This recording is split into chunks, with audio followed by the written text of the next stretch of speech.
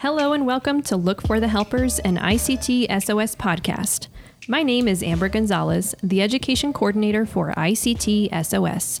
When our favorite neighbor, Fred Rogers, was a boy and would see scary things in the news, his mother would say to him, "Look for the helpers. You will always see people helping." Today, the helper we are looking to is you. Human trafficking is in the spotlight right now on social media. This has led to many people becoming passionate about tackling the issue of trafficking, sexual abuse, online exploitation, and injustice in our world. It is encouraging to me that people like you are willing to use their voices, time, and money to be sure our kids are safe.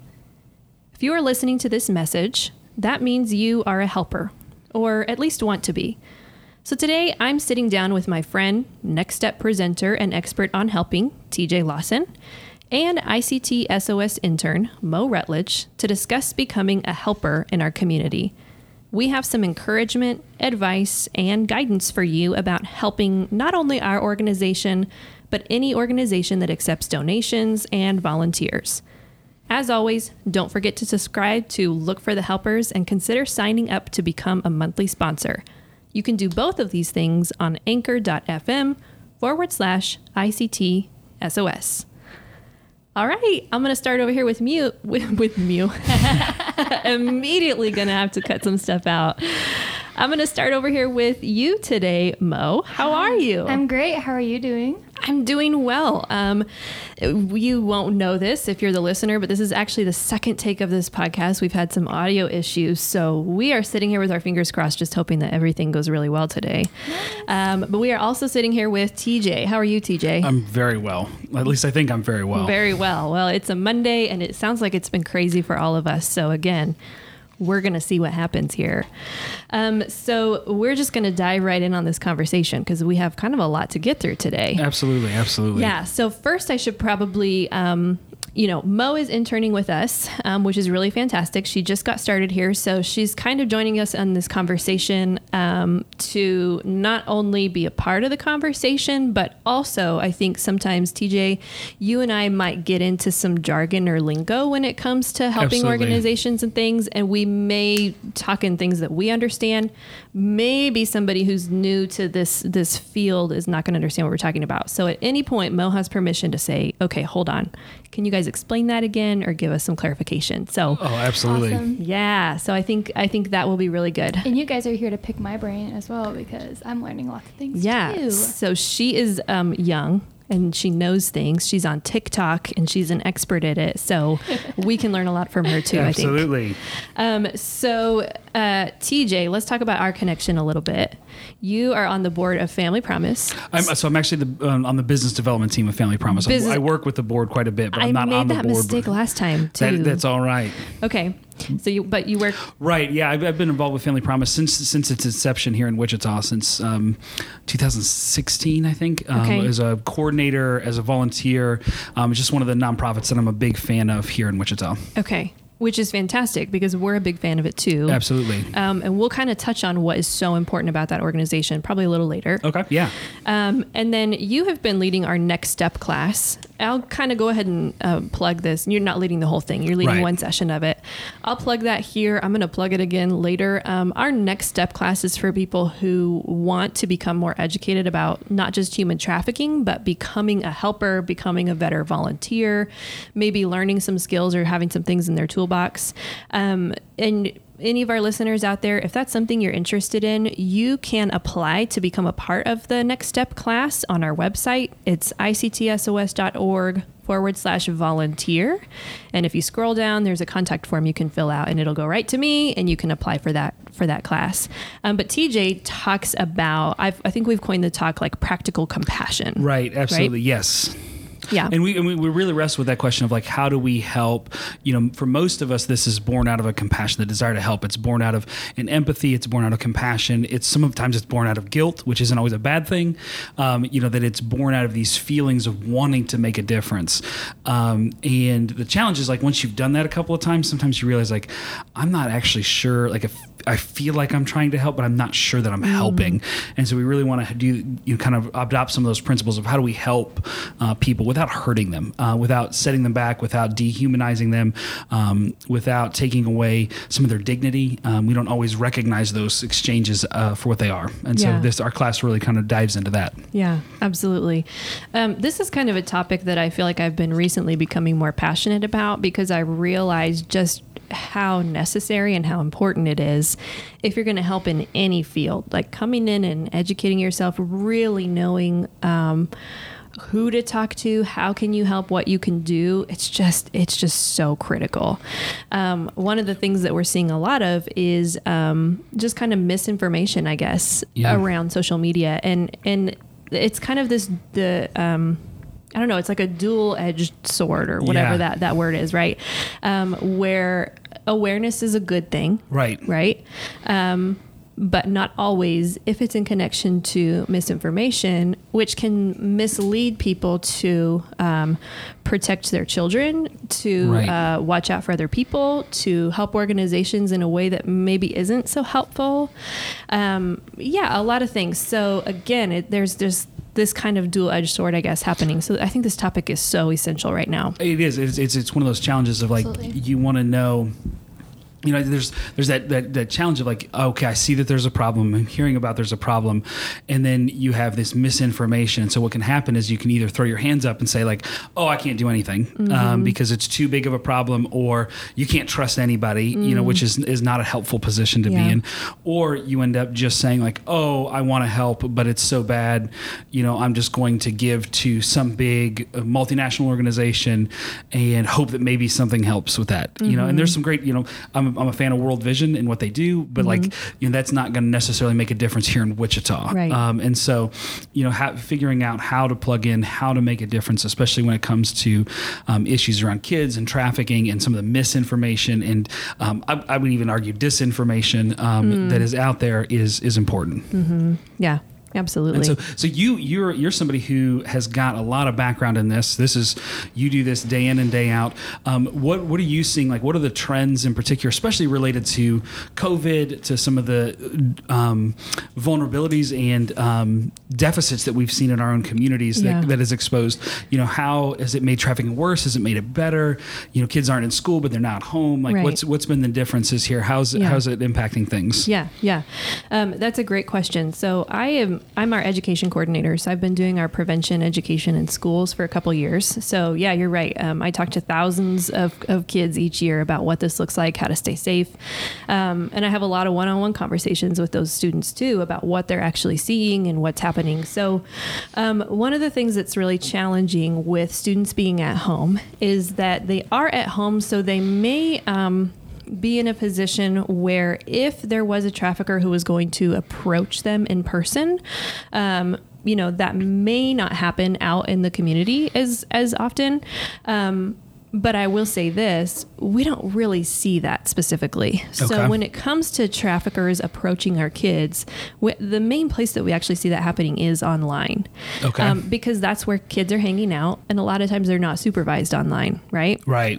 It used to be kids, if you wanted to go hang out with your friends and maybe parents aren't around, you're going to go to the park. You're going to go to the movies. You're going to go hang out at, I don't know. I wasn't a cool kid. I don't know where kids hung out back in the park with me. They're going to the skate park, or way back in the day, they're going to the skating rink, or we hung out in the hardware store parking lot. I grew up in a small town, so store parking lot, wherever it was that kids would be, where there's probably not adults around. Yeah, that's where a trafficker is going to come in, and they're not going to pull up in a van. They're not going to snatch these kids, right? This isn't an abduction. Usually, what they're going to do is they're going to come in and they're going to start building a relationship with someone. They're going to try to look like, hey, I'm a cool young person too. Hey, maybe I'm interested in you. Maybe there was some kind of romantic connection they're going to try to immediately make. And they're going to start to build a relationship. They're going to want to build trust. They're keeping their eyes out for who's vulnerable, who seems like they need something, who seems like maybe they're lacking some piece in their life that I could fill to get them to trust me. And that is where we start to see some of the trafficking happening, because then they can manipulate that kid to really do anything with them or for them that they wouldn't otherwise do if maybe they had just been snatched off a street corner. Right, so they're looking for kids that are then kind of already in a state of vulnerable, whether it's because they don't have enough money, they have relational deficits at home. Right. Maybe one of the parents isn't in the picture, or maybe there's a difficult relationship between kids. I mean, and for all of us when we're teens, there's that tough relationship with our parents. I think for most of us, maybe not all of us, but most of us, it's not always easy. And so you have somebody who's showing up and saying like, "Oh, I understand. I get you. Those people don't, but I'm here for you." Right. So it's those kinds of things that are those kinds of things. So, and I like how you brought that up too, because one of the things that we hear often is like, this can happen to anybody. This can happen to any of our kids. Technically, yes. What are traffickers going to look for? Like you said, are those kids who maybe are going to be easier to manipulate only because of the situation that they're in? Maybe they tend to be more vulnerable. Does that mean that it's only going to be those kids that maybe are in kind of the situations that are most vulnerable? So we're talking about maybe they're in poverty, maybe they're in foster care, or maybe they're in some kind of, they've got mental health related things going on. So yes, those kids are going to be targets, right? But it can also be the kid who's at home, has got parents, maybe they're wealthier, right? Maybe they've got everything on the outside. It looks like they've got everything going for them, but there may still be some kind of need or some kind of lack. Maybe they feel like their parents don't get them or understand them still. There's that relational distance. There's still a need. They still want to be loved. They still want to, maybe they want to reach their full potential. And they're out there on the internet kind of looking for what does that mean? And just the right person coming along who looks good, right? Who puts those promises out there of, hey, I can help you reach that. I can do that for you. That's something that can be there. So when we're talking about, who is at risk for this and what does that look like? Technically, yes, it can be anybody. It's going to be somebody that has some kind of vulnerability, or maybe this person is going to try to, a trafficker is going to try to kind of create a vulnerability, right? Kind of put a bug in your mind. But like I was saying before, where we're seeing this happen is just not so much in person anymore. Okay. Could it happen that way? Sure. Most of us are staying at home. Most of us aren't really out and about. I would say from my experience with teenagers the last few years, they're really smart. Yeah. Their red flag radars go up real quick with people around them, because our whole lives, me growing up especially, like stranger danger was taught like everywhere, right? So if somebody approaches them somewhere, they're immediately like, who are you? What are you doing? And I have 50 ways that I could dismantle you and alert the police and my mother simultaneously, right? Because they've got the apps, they've got the phone, they know the moves or whatever, right? So that kind of interaction for a trafficker, it just doesn't really make sense. And so what we're seeing is where kids are kind of without their parents and supervision, well, they're at home, right? And especially with COVID now, they are all at home. And not just kids are at home, but traffickers are at home. Yeah. People who are exploiting kids are at home. And that's part of why we saw a few weeks ago, we shared some information on our Facebook. I did a Facebook Live sharing just a few of the numbers from the Internet Crimes Against Children Task Force here locally in Wichita. And they were sharing some national numbers of what happened week to week when the shutdown happened. Yeah. So during the week of spring break, we were at about 397,000 cases of what people know as child pornography online. We call that child abuse material. Yeah. That's kind of the number of tips that were coming into. My gosh. I didn't realize it was that high. That's appalling. So that's in and 1 you week. said that was just in Wichita. That's nationally, actually. But here's what that number is. It's nationally, and those are tips coming from the cyber tip line and from electronic service providers. So anybody, social media, all the places. So those are situations where they are alerting the authorities saying, hey, we have found something here. You need to take a look at this, right? The next few weeks as the shutdown happened, right? Because that was before the shutdown. Right. The next few weeks we had spring break, and then towards the end of March, it tripled. About 2 or 3 weeks later, it tripled. It was at 900,000. And then later into April, within 1 week, those tips had reached over 1 million. And that's kind of where we've been steady, right? That's kind of the average that we've seen. So what that tells us is that We have kids at home. We have traffickers and people who are exploiting kids at home. There's a lot of online activity, and it's just increased, right? Now, what are we going to continue to see as schools open up and things start happening? Well, unfortunately, I don't know that we're going to see a downward trend with that. I can't predict the future. I'm not necessarily an expert in that. One of the things I think, if you want to hear from one of those detectives, we did a podcast with now Sergeant Heather Human. You can find that on our podcast. But one of the things that I think we're going to see is that we still have kids in uncertainty at home and at school, right? Yeah. Parents are really stressed out. So I think sometimes kids who maybe even have a good relationship with their parents, they're not going to want to bother their parents with things that are happening. Even the best of kids, like, I was a great kid growing up. Even I hid stuff from my parents, stuff that people that I maybe was, I was right there when AOL and Instant Messenger was out there. I mean, I was chatting with people all the time, right? Yeah. And so even a kid who, kind of has got good grades, right? Yeah. They kind of fly under the radar. They know their stuff. They're still susceptible to some of this. And so what we're seeing is kids on social media like TikTok. I just got TikTok, Instagram, Snapchat, whatever the app is. They are out there because that's their outlet right now while they're at home. That's their social connection. That's how they see other people. That's their entertainment a lot of the time. I've been hearing from people, TikTok is their news outlet now, right? That's crazy. That's how people kind of hear and understand the world. And so if you're there and you're putting your stuff out there and you want to go viral, especially, you're probably not going to put your page on private. You're probably not going to be as careful as you would be if you were walking through a Walmart parking lot at night, right? You're kind of absolutely. like, well, I'm kind of untouchable because I've got the phone here, but I'm safe. I'm at home. I can put this out there. I can handle it. I can control it. And you can just ignore, you think you can just ignore somebody who, this is a problem. I won't mess with it. Yeah, exactly. But then what happens if somebody slides into your private messages who, they look young. Maybe it looks like, oh, this guy's interested in me, or, hey, this girl is talking to me. Right. And then there's and it's late at night and, you're a teenager and you just want to be loved and understood, and that person slides right in and starts to fit all those pieces. I mean, what happens then, right? And so that is exactly where we're seeing trafficking happening, because that person comes in and kind of gets their hooks in that kid. And then they can exploit them online. Maybe they're getting pictures and videos from them, right, that parents don't know about, that are going to contribute to that, like I said, the child pornography, right? Maybe at some point, if they do meet up in person, that's where some of those meetups are going to happen, where maybe they're being bought and sold and trafficking, right? But again, it's not like this was a kidnapper and I can't get away from them. It's, oh, this is my boyfriend. Yeah, sometimes I don't really like the things we do, but, we made a little bit of money. Yeah. He says it was the only time I had to do that. Or, hey, he bought me something, or I got my nails done, so I feel pretty. There's...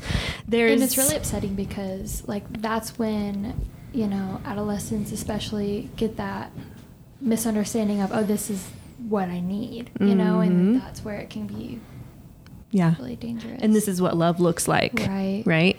Yeah. So where does Wayfair come into this? Because I've been paying attention to this. I've been following the hashtag Save Our Children. So where does that jump in? Thank you for bringing up Wayfair right now. I don't know, to be honest with you. Okay. And why I say I don't know is I don't know where that came from. I don't know who started the conspiracy, and I'm going to call it a conspiracy theory. Okay.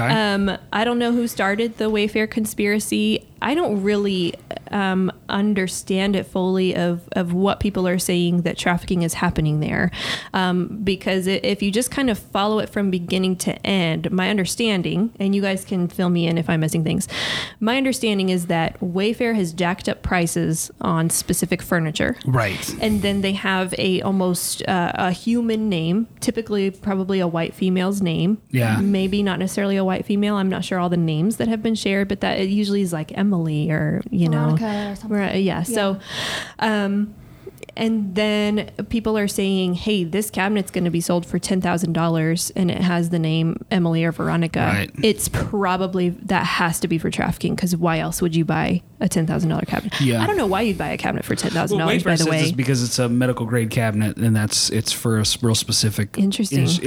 But when I've heard this story, it's like, well, that can't be real. Yeah. But so you've not seen this. Then you're saying when you're talking to the detectives here locally, the Yeah. detectives who are part of networks nationally, they're not. This is not something they're experiencing. Happening. This is not happening. Yeah, it's not happening, and it's not even one of those things where, because sometimes if I say, well, this is not happening, somebody might say, well, that you know of. Right? Or y'all are trying to cover it up. You guys are probably a part of it, right? I think let's even just follow through the conclusion of what that would be like for Wayfair. Who's purchasing it, and then how does somebody what's that look like? So is there a kid being kidnapped and put in the cabinet and delivered somewhere? Is there a special group of people that are facilitating this? Like, you know what I'm like? Yeah. What does that actually look like? And if there was something like that, where there was an internet platform where a group of people, a company as big as Wayfair, who can receive a warrant from law enforcement, right? Who could come in and try to check some of this stuff out. You know, if that was happening, there would be a way that law enforcement, Internet Crimes Against Children Task Force, Exploited and Missing Child Unit, like they're going to be able to look into that. Yeah. They're going to be able to take care of that business.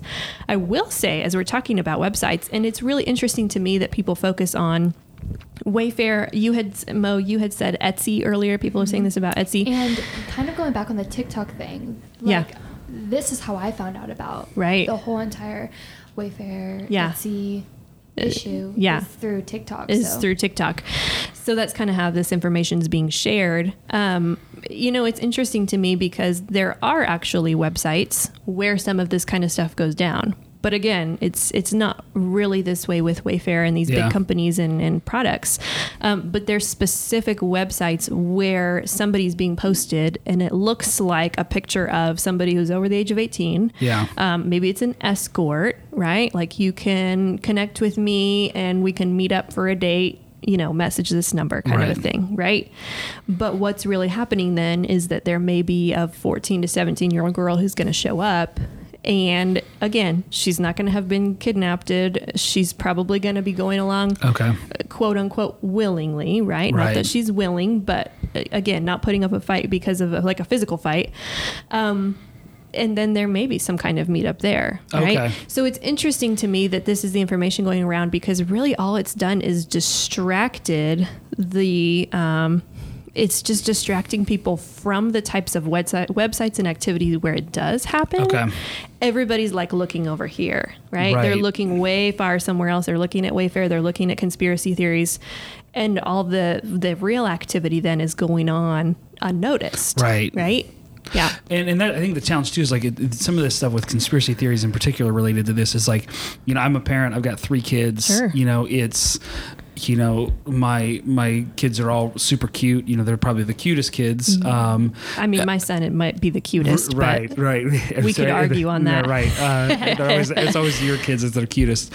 You know, and so you're like, oh, I've got to protect my kids. Right. But in reality, what we're really talking about often are kids in some kind of poverty situation, that they're in some kind of they're kids who are either, you know, at least have a relational deficit, but it's often connected with, you know, a economic deficit, an opportunity deficit. Like, there's often a lot more to it than that kind of drives this, and that's harder to deal with. It feels if you can just, you know, have a big to do, you know, we all want to be Liam Neeson from Taken. Like, that's that's how we want this to go down.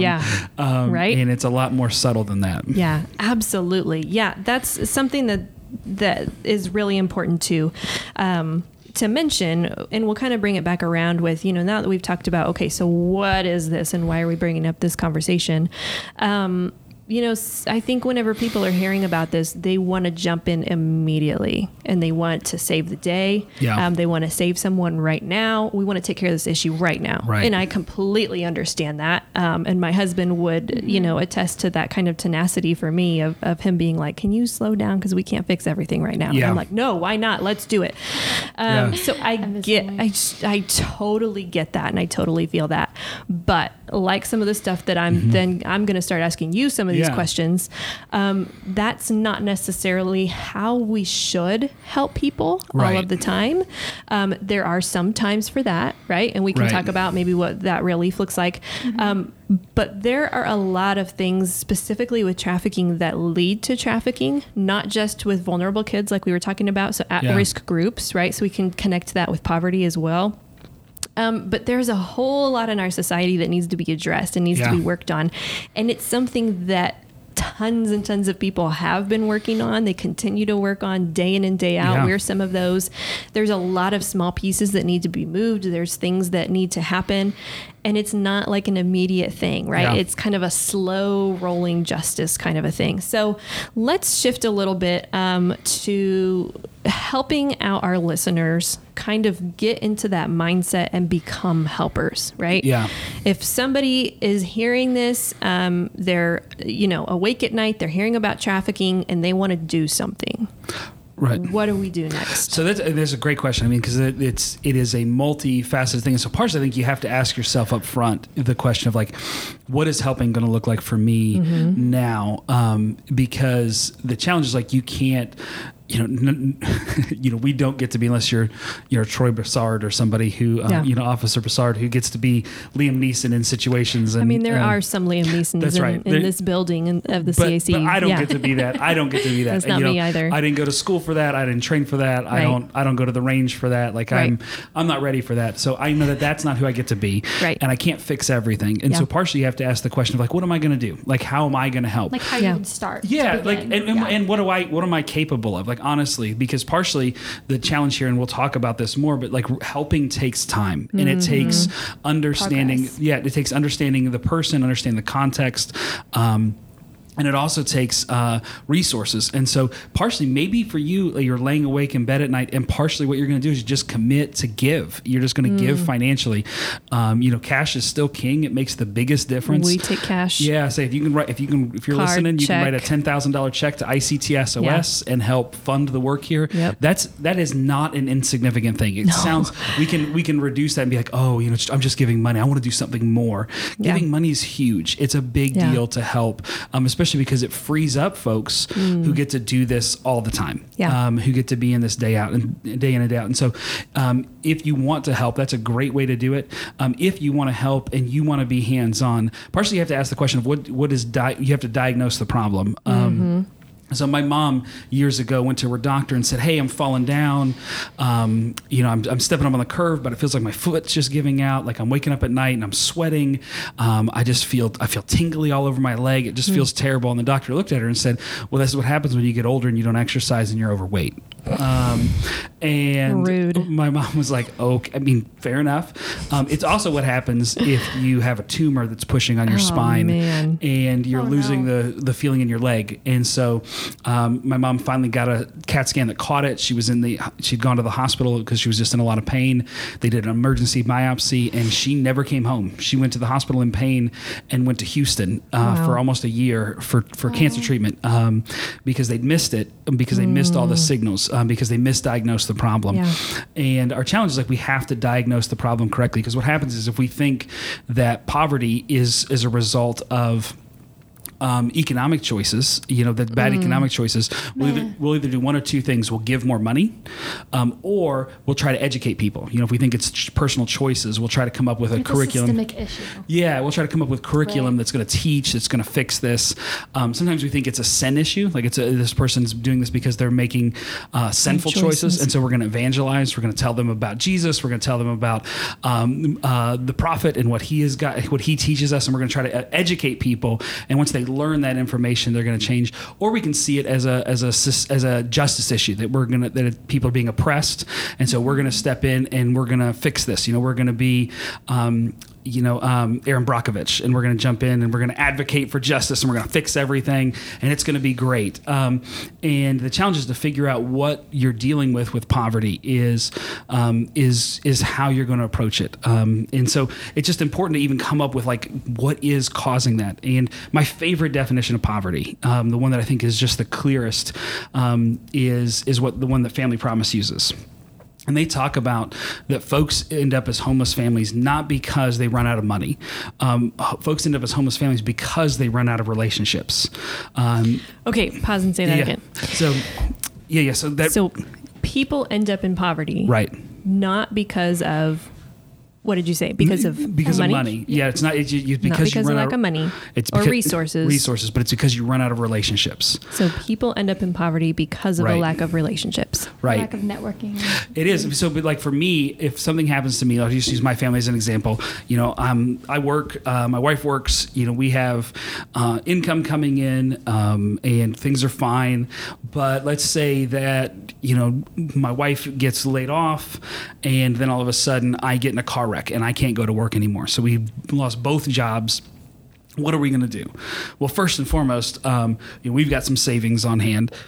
We've got relationships with Visa and MasterCard and Credit Union of America. I like how you call that a relationship. That's right. They're going to cut, but they trust us enough. Like we've had these things with them that they're going to give us money and they're going to expect something in return. Usually a pretty steep interest rate, but they're going to be there for us. And if things got really bad, I can call my brother-in-law. I can call my mom and dad. I can call my wife's mom. Like we have people we could call, and that doesn't even count like friends and family within my church community that I know from just being in Wichita for a while. Like we have people we can lean on who can help us out. But if you don't have those relationships, if you come from some dysfunction, some generational dysfunction, and something happens to you, all of a sudden you can be in a bad spot because you don't have that person to lean on. Yeah. And that's usually what pushes people over the edge into poverty. Because with Family Promise, again, most of our families are working people. They have a job somewhere. It's just almost paying the bills. It's not quite as the challenge. And so when something happens, it pushes people over the line. And that's not always true in the United States, but that's a huge portion of folks here, is they have some resources already. They have a lot of hustle. They're trying to make it work, but it takes one really big setback to start a chain reaction that can be just absolutely devastating. It takes one missed bill or one ticket or one unexpected hospital trip, right, for your kid, or just that one thing can kind of keep you from reaching that next phase that you want to reach. And that's why Chief Ramsey's the Lights On program is such a big deal. Like people have talked about it and it sounds like such a silly thing, like, oh, the cops are going to pay for your headlight now. Is that the kind of state we live in? But the ticket that somebody gets with that can actually start a chain reaction legally that has consequences that ends up with suspended license, that ends up with not being able to renew your tickets, your tags, your car gets impounded, you can't get to work, you get laid off because that $200 bill from the ticket was too much. Yeah, there's no reason that we should be penalizing someone for being in poverty or for being in that situation where they can't just go ahead and get a headlight. Right. Yeah, I'm really hoping that project continues to go well and that they'll expand into more zip codes. Absolutely. Yep. Absolutely. And so I think that's the challenge, is like recognizing where that sits and then how you're going to help. I mean, that's part of the challenge too with anybody, is understanding the context of how you're going to help. Is this a relief situation? Is this a rehabilitation situation? Or is this a development situation? And the differences there, like, I lived in Greensburg before moving to Wichita. They had a tornado that came through, wiped everything out. That is a relief situation. Nobody needs a lecture on how to start your business the day after a tornado. What you need clothes and food, and you need shelter. You need somebody to pick up resources, pieces, send some cash. Yep, you need gift cards. I mean, that's a huge help to be able to But let me throw this in here, because we have this conversation all the time. So in a relief situation, sending the right type of relief is extremely important too. Yes. Yes, talk about that. Okay, yeah. So Sandy Hook is one of my, I always talk about this in the class because I think it's the most tangible example. In Newtown, Connecticut, the Sandy Hook Elementary School, the massacre that took place there was just heartbreaking. I mean, it was absolutely devastating to see what took place there. And as a country, and globally, I think it hurt. I know as a country, it really hurt us all. And we wanted to do something. And so there's some photographs, you can find them online if you look them up, of gymnasiums full of stuffed animals, that people sent hundreds of thousands of stuffed animals to Newtown, Connecticut to try to help the kids feel better. And the challenges there are a couple-fold. One, there's not that many kids in Newtown. There's just not that many kids in that school. There's not that many kids in the whole county. There's not hundreds of thousands.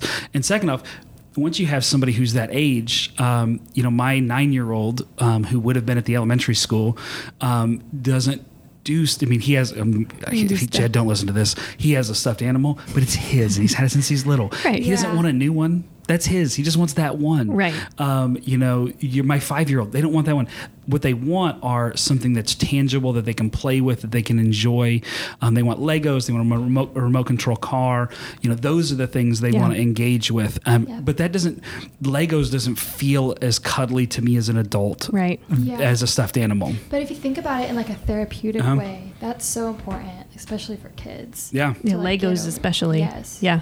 Yep. Yeah, absolutely. And so, and I think that's the challenge, is like finding that right relief, finding the right spot to give, and not just what feels good to you, but what's actually going to be useful in that context. But it's also recognizing too that like, we are now, it's, 8 years since Newtown at this point? Yeah. We don't need to send Legos. Like, that's not what needs to happen there.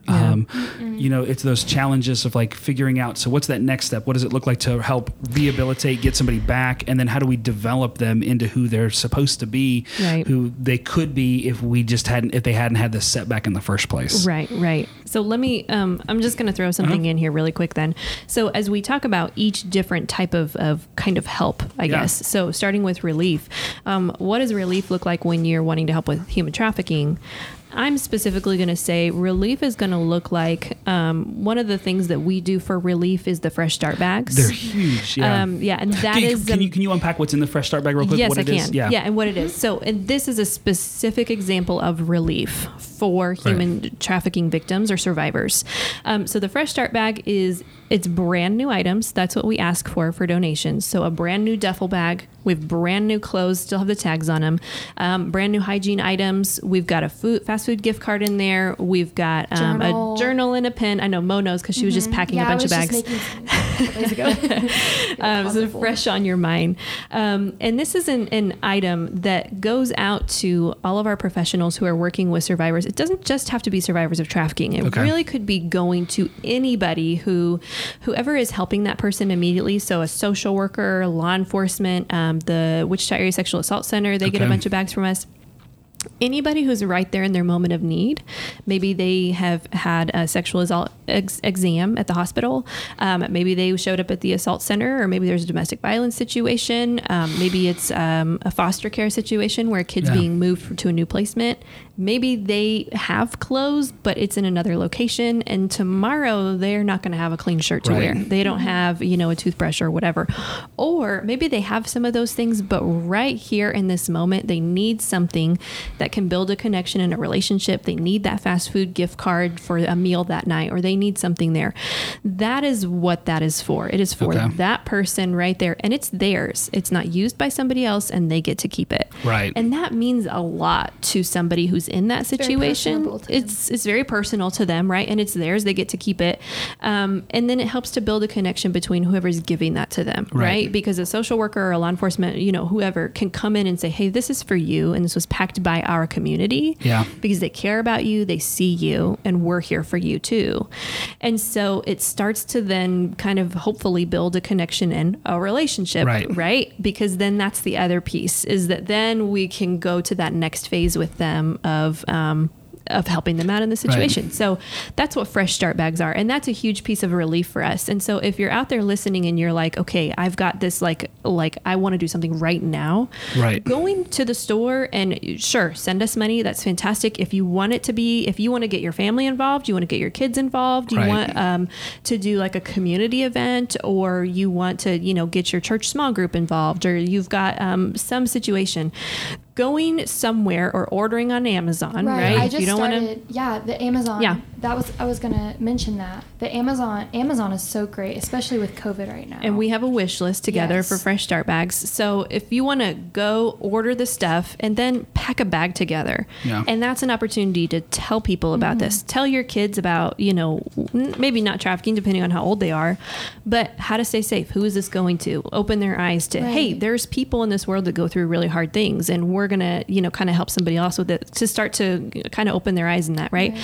That's a really good piece Yeah. of relief that people can do right now, and is so extremely helpful for us. Right, because you guys, how many? Do you know how many you give out a year in the community? We give out usually I know I'm between. putting you on the spot to no, ask it's that. okay. I don't have an exact number of what we gave out last year, but it's between 300 and 400 usually. Okay. Yeah, I say it's between 300 and 400. We usually mark in our spreadsheet it's between 300 and 400, and we don't always update our spreadsheet, Okay. and we should. But usually we're going through them so fast Yeah. that we just are kind of hustling, and we're delivering them all over town. So I think that we're gonna put something on Facebook soon about people ordering, or what is it? You can do a wish list and people can just Yep. get it. So that's a great way. yeah, to, wish list on Amazon is huge yeah. for us. Yeah, because I think, and again, that's the thing of like it. Again, the challenge here is like just to kind of pivot on another idea, but like that connects to this is we know some folks who are activists here in the community who have advocated for the homeless for a long time, and I think one of the most comic / tragic posts I've ever seen on Facebook, which if it's a surprise to you that the homeless are on Facebook, you are not in 2020. Everybody has a phone. Everybody's on the internet. Everybody's looking for that free Wi-Fi. Yeah. But he posted this thing. He said this is before they'd remodeled Natsker Park and done some work there. He said, "Hey, I'm here at Natsker Park. This family showed up with these bags of clothing, and I told them that we didn't need it. Please don't drop it off." And they said they were just going to do it anyway.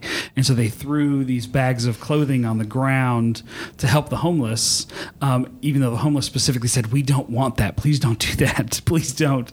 And he posted on Facebook. He said, "Will somebody please come get this, because this makes us look bad." Yeah. And so, we can even say like, oh, the homeless are just trash in the city. But in a lot of times it's a mom from Derby who was cleaning out the closet and wanted to Yeah. do something good. And it made sense in the head, but until you talk about it and you think through it, like finding that way to actually make a difference, to actually be on hand. Yeah. And I think that's the Fresh Start bags are the same thing of like, again, stuffed animals feel like the right course of action. But from what you guys have told me, like far and away the thing most kiddos want are Legos. Right. Yep. Something to I will fidget plug with. that. Fidgets are Yeah. so in right now, especially for kids. Yeah. Yeah. Yeah. Very specifically. Yeah, exactly. And just like that homeless person said, they told that family, Yeah. hey, this is not going to help us. In fact, it's one of those things that like, we're going to get in trouble for this, because then they're going to come by and there's going to be a bunch of stuff and we're supposed to move our stuff. Right. And so then it continues the narrative of More harm people than good. looking down on somebody who's Yeah. homeless. Right. Yeah, absolutely. And that kind of thing, I'll just be very clear and honest here too. That kind of thing happens to us all the Yeah. time, where we have someone, again, I applaud anybody who's passionate and who wants to come into this issue and really help out. I think it's fantastic. Right. I think we need more passionate people tackling these issues. But if you come to us with your idea and you say, hey, here's what I'm going to do for you because I want to fix this issue. And then maybe if we're like, hey, this isn't the best way to go about it, or we're like, hey, you should do this instead, or hey, that's already being done, or you know what, that's not really helpful, but if you could do this, and then you say, nah, I'm going to do my thing anyway. Yeah. It just is not helpful, and it usually causes more work for us. It causes us to do things. It takes our time away from actually helping. And that's the other thing, like specifically with goods, I think that's one thing, is that we want to take care of two birds with one stone. So we want to be able to clean out our closet and feel good about it, right? Because then we're looking at all the clothes we bought that we didn't wear, and then we're feeling guilty that we did that, right? Yeah. And so we want it to at least go to a good place. And so sometimes we have bags and bags of used clothes show up on our doorstep. We can't use used clothes for anything. Right. They don't go in Fresh Start bags. Sometimes they can be used for things like the street outreach if they've got teenagers that might need it. But the children's home and street outreach, they're not taking used clothes right now because of COVID. Yeah. So, if you want to help, but you're not willing to listen to the organizations and the experts, I would just really examine what it's about. I think sometimes we want to help, but we don't really realize how much of it is about some of the stuff we're dealing with. Right. And that, we want to feel good or we want to make a difference. And it just ends up becoming we, I, and me. Absolutely. Right? I mean, that's the... And I've been guilty of that too. So absolutely. It happens on all scales. It happens, there's some photographs that we talk about this in the class, but there's some photographs from the tsunami in Indonesia a few years ago. There are pictures on the beach of, I want to say it's Jakarta, but I can't remember for sure. But there's pictures on the beach of, these, you're looking and you're like, what am I looking at? Like, what is this? And it is bales and bales and bales of clothing that have just been dumped on the beach because folks they wanted to send clothing to try to help. So they sent all this used clothing to Indonesia. So it was loaded on a cargo ship. But there was no destination. There was no receiving organization, no distributing organization, and nobody had asked for it. And so, and what happens is there's some organization somewhere, I don't know who it was, that took money, paid their staff, paid the bills, maybe put a little bit in the savings account, paid the tanker to drive it over there to Indonesia, and they just dump it on the beach. We don't know what to do with it. Just somebody will get it. Somebody will deal with it. Clothing is one of the biggest forms of waste. Yeah. In the world. Yeah.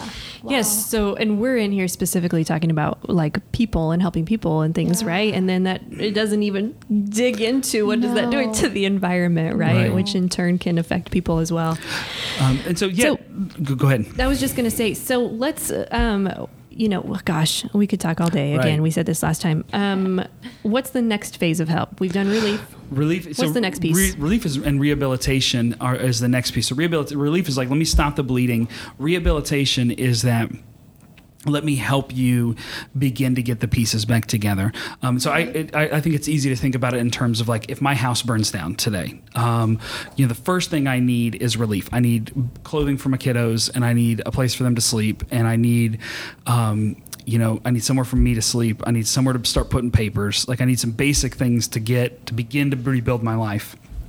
Rehabilitation is that next step of like, all right, let me help you clean up this mess. Let me help you get the debris removed. Let's start talking to builders to get a new house. Let's talk to the insurance company, get the adjusters out here, get this sorted out. Let's start that process. And so that's really what rehabilitation is. And so when you're talking about it in terms of people, and it's specifically related to trafficking, to related to issues in poverty, relief is like, let me help you stop the bleeding. That's that fresh start bag. The rehabilitation is, let me begin to come alongside you and understand how you ended up here.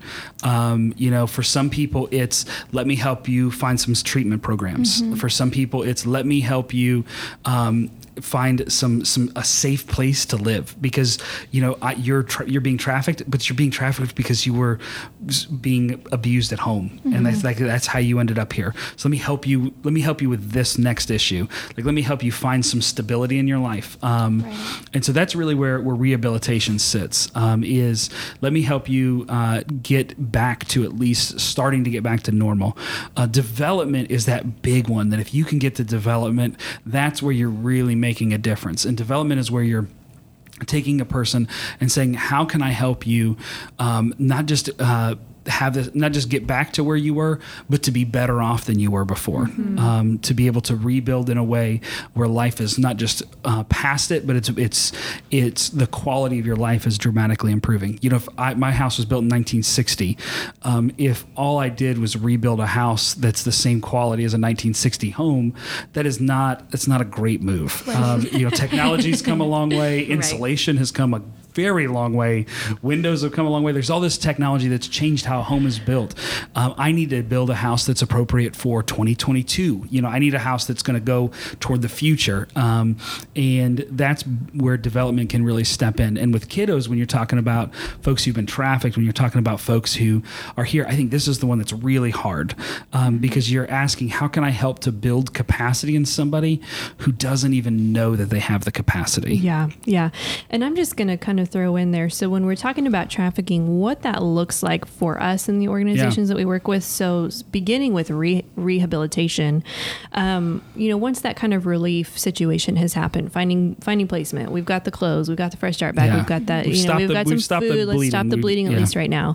Then that next piece is going to be where the Child Advocacy Center comes in, because if a child has been exploited, they were missing, they have been involved in trafficking, they're going to come here, and they're going to start working with a therapist. The family is going to start getting resources. They're going to start figuring out what's going on at home, or do we need to put you in new placement, right?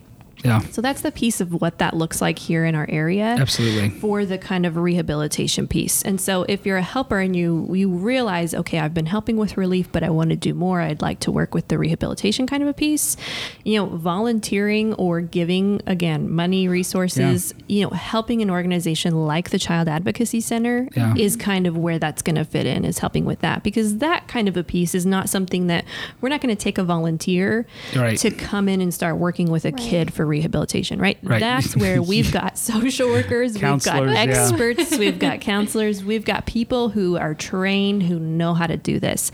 And so that's where we've got a lot of volunteers who help with relief and in raising awareness and money and things. But whenever it comes to volunteering, like everybody, like a lot of volunteers will come in, they'll be like, I want to do more. Like I want to get in. Yeah. And there's just some areas that, even as much as we know here at ICTSOS, we're not going to step into some of these pieces of rehabilitation, right? Because that's not something that we're qualified for. So if you're wanting to help in that, supporting the people who are doing that, or, if you're in a position where you want to go to school, you want to become a social worker, you want to be involved in that, like start on that trajectory, right? Mo's over here dancing over here. She's going to be in the social work program, right? So thinking about the long term, how do I want to be involved with that? So what does it look like for, so what if I want to volunteer, but what I want to do is I want to talk to a survivor? Oh, what a great question. What do I need to do there? What a great question. Thank you, TJ. That's a hot button question. I do. So that's why you asked that question. You up. So I'm glad you brought that up, because that is usually where somebody who, like, if kind of the donating and giving is like they want to kind of do more, that's something that we're asked a lot of is, hey, I want to work with a survivor, or I want to hear from a survivor, or I want to get their story. I want to know. I am just always going to say no. Yeah, okay. You don't get to do that. Here's the longer form of that. Even us who are working in this field, we do not ask survivors to share anything. We don't ask them to share their story with us. It's very inappropriate. It's not helpful. Right. Yeah. And if we're not going to be doing helpful things, we shouldn't be doing it at all. It can often bring up trauma for that person. If someone wants to share something with us, they want to share something with you, they bring it up of their own volition. You can listen. Yeah. You can, ask questions that you think are appropriate. Thank them for sharing. But again, don't try to pry and get in and ask any more stuff. But trying to work with a survivor or hear from a story, I think we have whatever that natural thing in us that always wants like the nitty gritty story. Why do we watch crime shows? Why do we watch videos of like, wounds, or if somebody breaks their leg or whatever, we're like, oh, and we reshare it, right? There's that thing in us that we want to hear, what is happening, right? Right. But when it comes to helping other people, sharing that kind of information, asking somebody for that information, it really does more harm than good. Right. It does. And so I think that's just something really important to remember for volunteers, especially. And then I think something connected to that. And what we were talking about before, like with you said disinformation, I had said misinformation. And I think there's a difference. I think there's some folks who just, they don't know any better. Yeah. And then I do think there are folks who are actively using things to obscure, to hide, to minimize. Okay. Things. Okay. So that's a good clarification between those terms. So one of the things I'm going to say with that is, survivors are on Facebook too, just like you said, homeless people are on Facebook too. For survivors survivors are out there on social media too, right? And not Everybody's just on survivors Facebook. of trafficking, but of sexual assault or abuse or exploitation or whatever. There's that number of people who've been through these things is much higher than I think people who have not been through those things realize. And so if you are coming onto social media and you're sharing, those gut-wrenching stories, or maybe you put an image, one of the things that happens a lot is that somebody who wants to be involved in trafficking, or the news media shares it a lot. We've got a picture of a kid chained up in a basement, or a girl who is crying. She's got mascara running down her face, and the image around her is like black and smudgy, and then her hands are, tied together. Or maybe you share like the inappropriate picture. So you've got, a girl in like a mini skirt and a tube top, and you're talking about how, this person's being exploited. You could be unintentionally sharing things and showing things that somebody who's a survivor is seeing that, and that's damaging to them. That's hurtful for them, especially if you're sharing, again, the misinformation, the disinformation, because if this person has gone through all the things that they have gone through, right, and they've lived it, and they know that it's different than what is being shared in the news, and then you see everybody around you sharing crazy conspiracy theories about Wayfair, how crazy would it make you feel if you knew I've been through these things and I'm trying to get through it, and I'm in the development stage or the rehab stage, rehabilitation stage or whatever. And you see all these people around you who want to make a difference, but they think it's happening on Wayfair, right? It just would be like, I can't even imagine, right? What's going through your mind. And so thinking about those things that person could be around you. So thinking about the way you're sharing it, not just what you're sharing, is very important too. And I think that's the big one is that always talking about people as though they're in the room with you. I think that's, I know a lot of folks who work in international development, my brother included. One of the things that it's a lot easier to show people pictures of people in poverty and say, if you don't give, this is going to continue. You've got to fix this. That helps to raise money. I know there's organizations that use that as part of their fundraising tactics. But the challenge there is, it allows folks to be able to unintentionally, and maybe even in some ways, not maliciously, but you're re-exploiting people. You're using their story for your advantage. And if somebody was trafficked, if somebody is a survivor and they want to tell their story and they want to write a book and they want to share it, and then that's their prerogative. But we don't get to tell their story for them. And I think that's the part that's really hard for folks is... You put that so well. Well, why not? I heard all these other, gory detail stories. Why won't you tell me this? And I think some of it are just our culture in general. We want to hear that nuts and bolts. And it's one of the things I appreciate about you all is how you operate is you share the need. You highlight the way people are helping. Jen, who's not in the room right now, but is just a superhero when it comes to mobilizing others, does such a good job of highlighting how to help without taking that story and belittling people. Sure. Absolutely. Yeah, we can brag on her all day about the amazing things that she does. Absolutely. So let's touch on, we'll probably have to wrap up pretty soon. But let's touch on, so we had talked about the relief, the rehabilitation, a little bit of the development. I'll maybe just throw some things out there when it comes to helping. And could I add one more? Is it appropriate to add one more to that list? Sure. Where do you think prevention falls in that? So that's a great question. So prevention is a huge part of this. I think in some ways, the more you can avoid having to do relief in general, the better off you are. And so I always use the image of a fire here, but long term, one of the two jobs that I hold as an actual paying position is I'm an insurance agent. One of the things I talk about is you got to replace your smoke detector.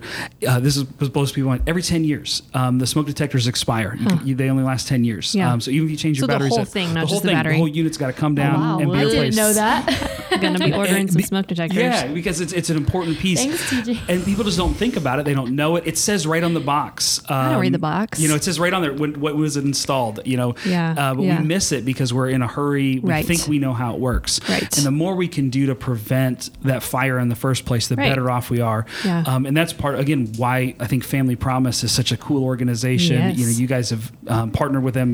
They were your sponsor for the Race for Freedom for last year. The recipient for the Race for Freedom last year.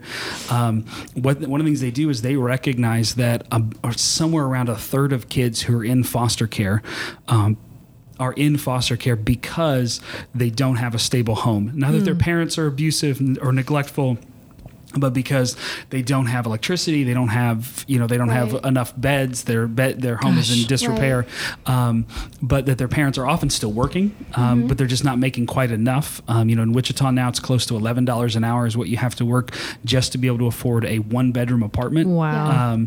And so, I was like, tell me about it. Yeah, and so it's hard for folks. And so Family Promise steps in and they are really working on some of that. Even you don't even realize that, like, oh, this is prevention. This is part of what this looks like. And I know you guys do a lot of work in the schools to try to say, like, hey, that relationship that you think he's your boyfriend, it's not what you think it is. He ain't your boyfriend. And I bet you've had conversations where people have come up afterwards and they're like, hey, this is my boyfriend's doing this. Like, is this me?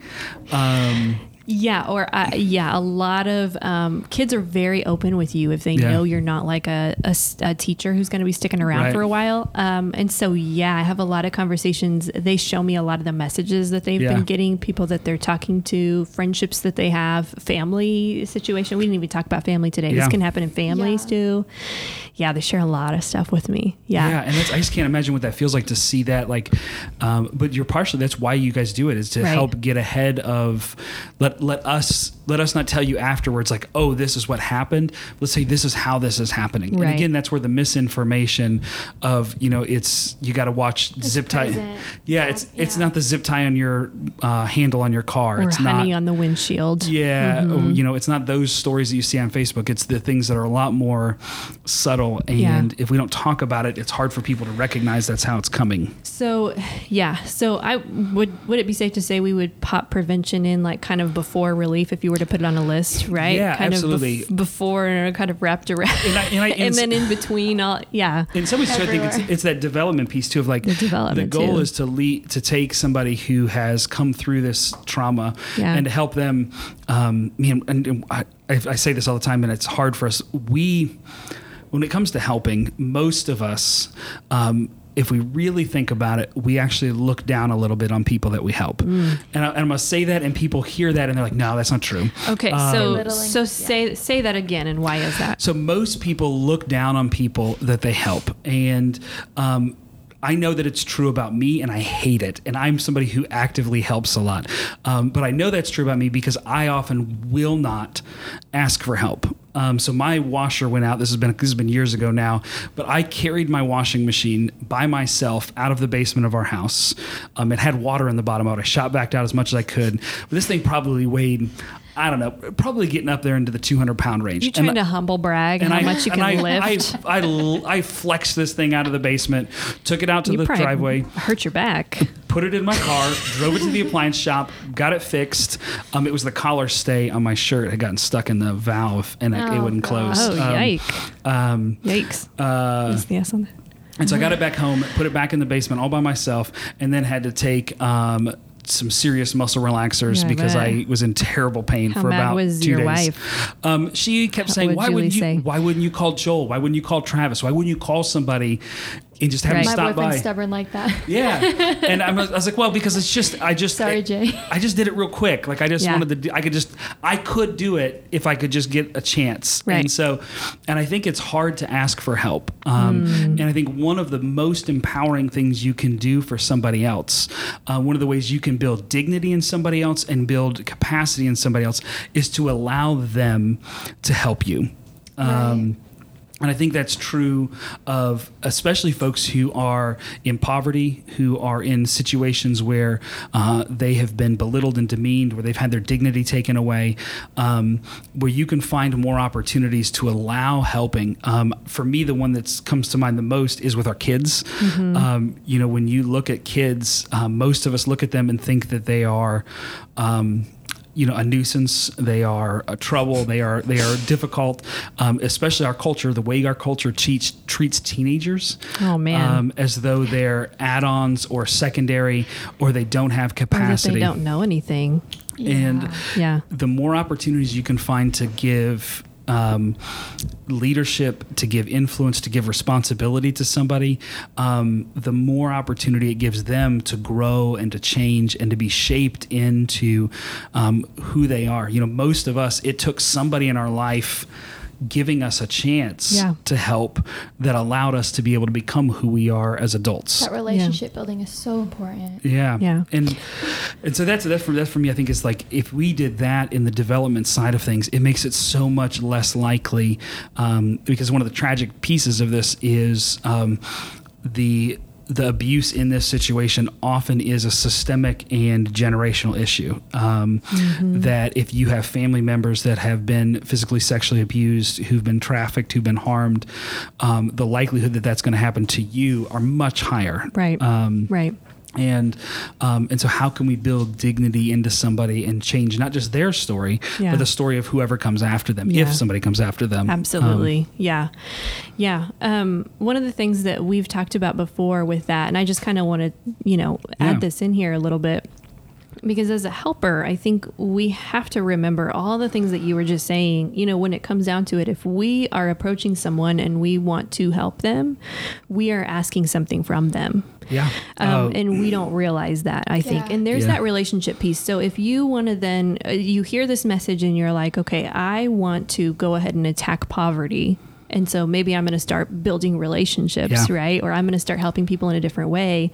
There's still this thing that you have to work through, that if you offer to help someone, or you give them, what some people might say is a handout or a leg up or whatever, if there's nothing physical or tangible in return from that person, then they're most likely paying you in their dignity, maybe a little bit of pride.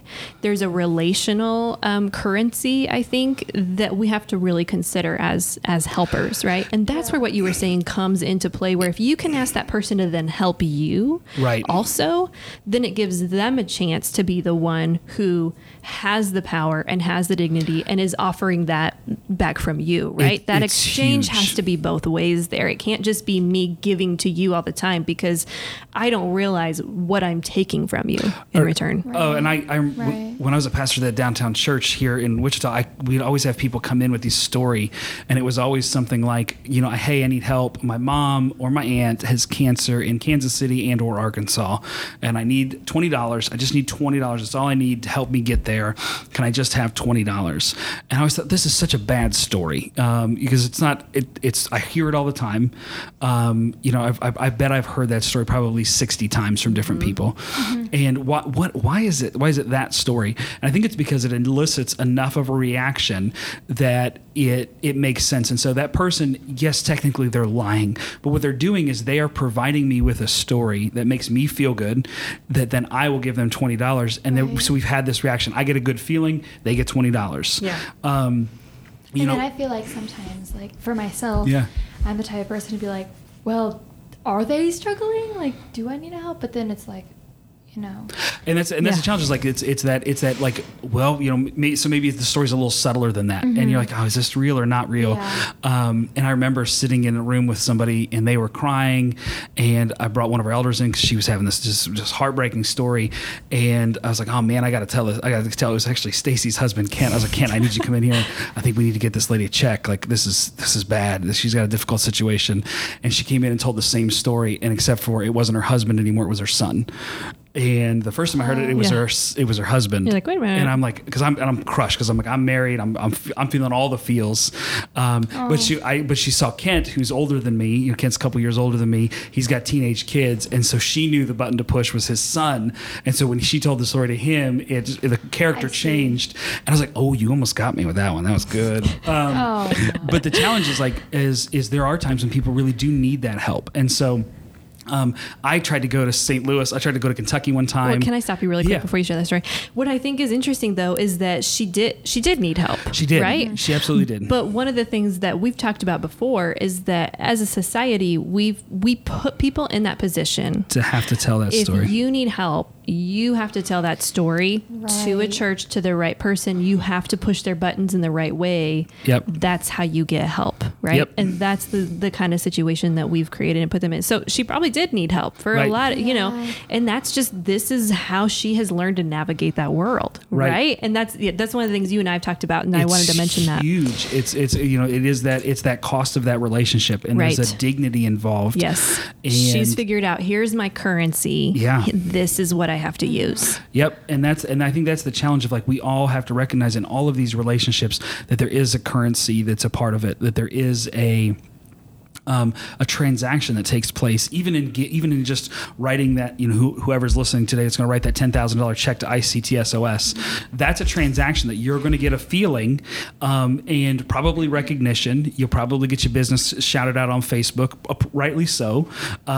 There's some positive benefits to making that kind of donation. There's a tax break too. And there's a tax break. You just need to write that check. You need to give ICTSOS a call. But there's it's a transaction. There's a transaction, and it's not right? that. And sometimes we say, like, oh, you shouldn't do that. Like, you shouldn't have transactions in your relationships. But we all do. Like, my kids do it with me. I do Yeah. it with my wife. We all have a transaction, and it's not a bad thing. It's just recognizing what's happening here, and in part asking the question, not just what can I get out of this, but how can I build them up in this? Yeah. So you were about to share a story before I cut you off, Oh, to just yeah. really share that piece, and then we can move on from there. Yeah, so I realized this in part too because I going to Kentucky to visit my friend. He'd bought a house and needed some help remodeling it, and I had a bunch of flooring in my house that somebody had donated to me, just this whole pickup bed full of laminate flooring. So I drive it to Kentucky for him, and I get about St. Louis, and I am freezing. Like, the weather, I left Kansas and it was like 85. And I got to St. Louis and it was like 45, and I'm just freezing, and I didn't bring a jacket. And I've got a beat up old truck. I've got, my truck looks like it's been through a tornado because it had been through a tornado. I'm wearing my ripped up jeans. Literally the Greensburg Literally. tornado. That's right. It had been given to me when we moved there, and it was an awesome gift from a good man. But I was wearing my old boots, my old jeans, my flannel shirt. My beard had grown out. I'd let that get a little long, so I'm going to Kentucky. I got to look the part. My hair's flipped out under my Bass Pro cap. I'm like, I could just go into a church. Like, I am the stereotype of somebody from Kentucky. I just go to a church and ask for a coat. And I know as a pastor, I'm going to get that coat because nobody asks for a coat. It's super easy to do. And if I didn't have one, I'd even go buy one for somebody because you get to tell that story as a pastor. You get to tell that story in the sermon. I helped a man get a coat. He met Jesus. It was great. Right. I couldn't humble myself enough to do it. I couldn't humble myself enough to ask. And I wanted to know what it felt like to ask. And I was too proud to ask a stranger Wow. for help, even though I knew they would help me. They would want to help me. And I just couldn't do it. Yeah. And so I went to Walmart and bought my own coat. But how much more did that solidify in your mind, that Yeah. narrative of there really is an exchange for It's somebody's approaching you huge. for something, they're giving up a lot to do that. $60 out of my pocket was worth it to me rather than ask. the little bit of the what would appear to be a really small thing of just asking Than somebody. to ask for help. That amount of dignity Huge. was too much for me. Huge. All right. So So let me ask you, what is, Sure. if you're listening right now, and you want to learn more, you want to do better, you want to figure this out, you don't want to get bought in by misinformation, disinformation. Yep. What should somebody do? what do we do next? So I'm going to plug just a couple education resources. Okay. If you like listening to podcasts, ours is of course great. So go back and listen to the episodes in the beginning. But then Ending Human Trafficking. Okay. That's all it is. If you punch that into podcasts, they have a lot of great material. They've been around for a long time. They're Okay. experts in this field. Listening to that can be really great. That's one of the things that I think sometimes somebody who wants to help too, they want a professional to come in and go ahead and Okay. educate them. And I'm going to tell you right now that there's so many resources out there. Yeah. Go ahead and do that yourself, not necessarily on TikTok, right? Okay, so Of trying not to TikTok. don't get on TikTok or just Google the phrase human trafficking. You can, but you got to be very careful of what Yeah. you're listening to. If there's anything that looks like some of the stuff we talked about where it's a book cover and there's a girl who's chained up on it or something, that's probably one I would avoid, right? But Ending Human Trafficking podcast, I'm going to recommend one book, but there are many others that I can recommend. Girls Like Us by Rachel Lloyd. Okay. If you want to hear just a snip of what it is like in human trafficking, like a 5-minute video clip on YouTube, you can punch into YouTube. If you do, I think it's called A Making of a Girl. And it is also by Rachel Lloyd, who wrote that book. And it's a 5-minute video. She is a survivor. So again, if you're wanting to hear a survivor story, looking to somebody who has shared that herself, she's being compensated for that. Watching that video gives you a really good snapshot of what this is and what this looks like. So I'm going to plug those two things to begin with. If you're out there listening and you're like, hey, I've listened to that whole podcast and I've watched all that and I read that book, what's next for me? I'm then going to plug sign up for our Next Step class, which TJ comes and teaches as well. And I teach a session on human trafficking. And you can find it, again, like I said before, it's on our website under volunteer. You can apply for that. Now, we only have a couple classes a year. So you have to kind of wait. And again, if you're wanting to jump in and do things with Relief right now, find things to do in the meantime, donate fresh start bags, raise awareness, learn, educate yourself. It's huge. It really it makes a big difference. But sign up for that class and go through it, because some of the things we do is kind of help you figure out what your next step is, right? That's what the class is called. And then if you have further questions about that, if you want to know of more books, audio books, documentaries, anything, just go ahead and message me. My email is amber@ictsos.org. I'm going to post all of this stuff in our show notes on anchor.fm/ICTSOS, and then on our podcast page on our website, which is in our blog. So if you want to see the cover of that photo, or I'll go ahead and put a link to the book and the podcast, all that kind of stuff, I'm going to put it all in there for you. So that's number one, is educating yourself, right? And there's some really good resources. And then number two, if that's kind of what you're doing, you've signed up for Next Step, you want to be involved, figuring out what it is what are your strengths, right? Like you were saying, what do I have to offer? What can I figure? What do I have, right? What do I have to offer? Really figuring that out and doing some soul searching. Why do you want to help? Is this going to end up becoming a little bit about you, or is it about helping other people? Like, start doing some of that soul searching. And then from there, going through the Next Step class and educating yourself, I think the rest of the pieces are probably going to fall in place for you if you go through those steps, because you're going to find that there are a lot of organizations around Wichita that need help. We may not be the place that you end up volunteering. I just kind of want to put that out there, but we will help you find a place that needs your strength, or has an opening, or that just really needs help, and maybe you can help for a time. And there are so many places where, like, you may not even think, like, oh, hey, I'm not necessarily somebody who's overly empathetic. I'm not somebody who's going to stand up and get a whole bunch of people mobilized. Like, that's just not who I am. I'm pretty laid back. I'm pretty quiet. I'm the kind of person that likes paperwork. I'm the kind of person that likes to be diligent. Right. Then Casa, somebody that, that a court-appointed advocate for children, is somebody that always needs really solid volunteers who have the bandwidth to do that. There's lots of other ways to get plugged in that ICTSOS can help you do that. I think it's important to remember that just because you're not donating or volunteering with an organization that has anti-human trafficking in the title, that doesn't mean you're not doing anti-trafficking work, right? Because CASA, like you said, that's huge. An advocate for kids in the court system, mentoring, doing things with foster care, supporting a foster care family that right? Yeah. Talk about that and how huge that is. If you know of a family who's fostering kids, reach out to those parents and be like, what do you need right now? Because they can probably come up with a list for you, including dinner and and whatever. Right. Yeah. So just really figuring out, there's so many we call it kind of like multidisciplinary kind of things going on that you can lean into, that maybe doesn't have like a flashy trafficking title in it, right? Because it's something that's kind of popular, it's catching in the media, but there's so many things you can do that's anti-trafficking work. So being ready and prepared and willing to help wherever that's needed. Yeah. And especially don't let, if you're listening right now, don't let the fact that it's it's not easy to jump in and just make a big splash. I'm going to sign a petition and we're going to fix it. Because it's so big and it's so complicated. There's a quote from Andy Stanley that I think is just powerful here is do for one what you wish you could do for everyone. Just find one place to volunteer, find one place to plug in, find one kiddo to mentor. And that makes a difference. If we all did that, if we all could collectively do that, it would change the face of our community. Absolutely. Absolutely. So I think one of the last notes that I should at least leave with is just some encouragement. There are a ton of really great people in our community doing really good, hard work. When it wasn't flashy, when it wasn't in the news, when it wasn't in the media, they've been doing a lot of great hard work in our community. Wichita has a lot of work to be done, but we're one of the places in the nation that has, I would say, some of the most organizations that network with each other.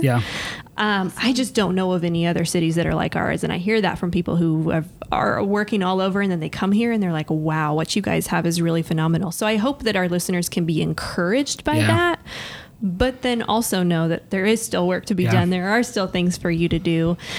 So plugging in there. Absolutely. Do you have any last words, TJ? And then Mo? You just know that if you're listening, you're some of my favorite people. If you're irritated by anything that I said, feel free to shoot me a message. But I would just echo what Amber said. I'll throw him right under the bus for you. You can find me on Twitter or Facebook or Instagram or LinkedIn or wherever.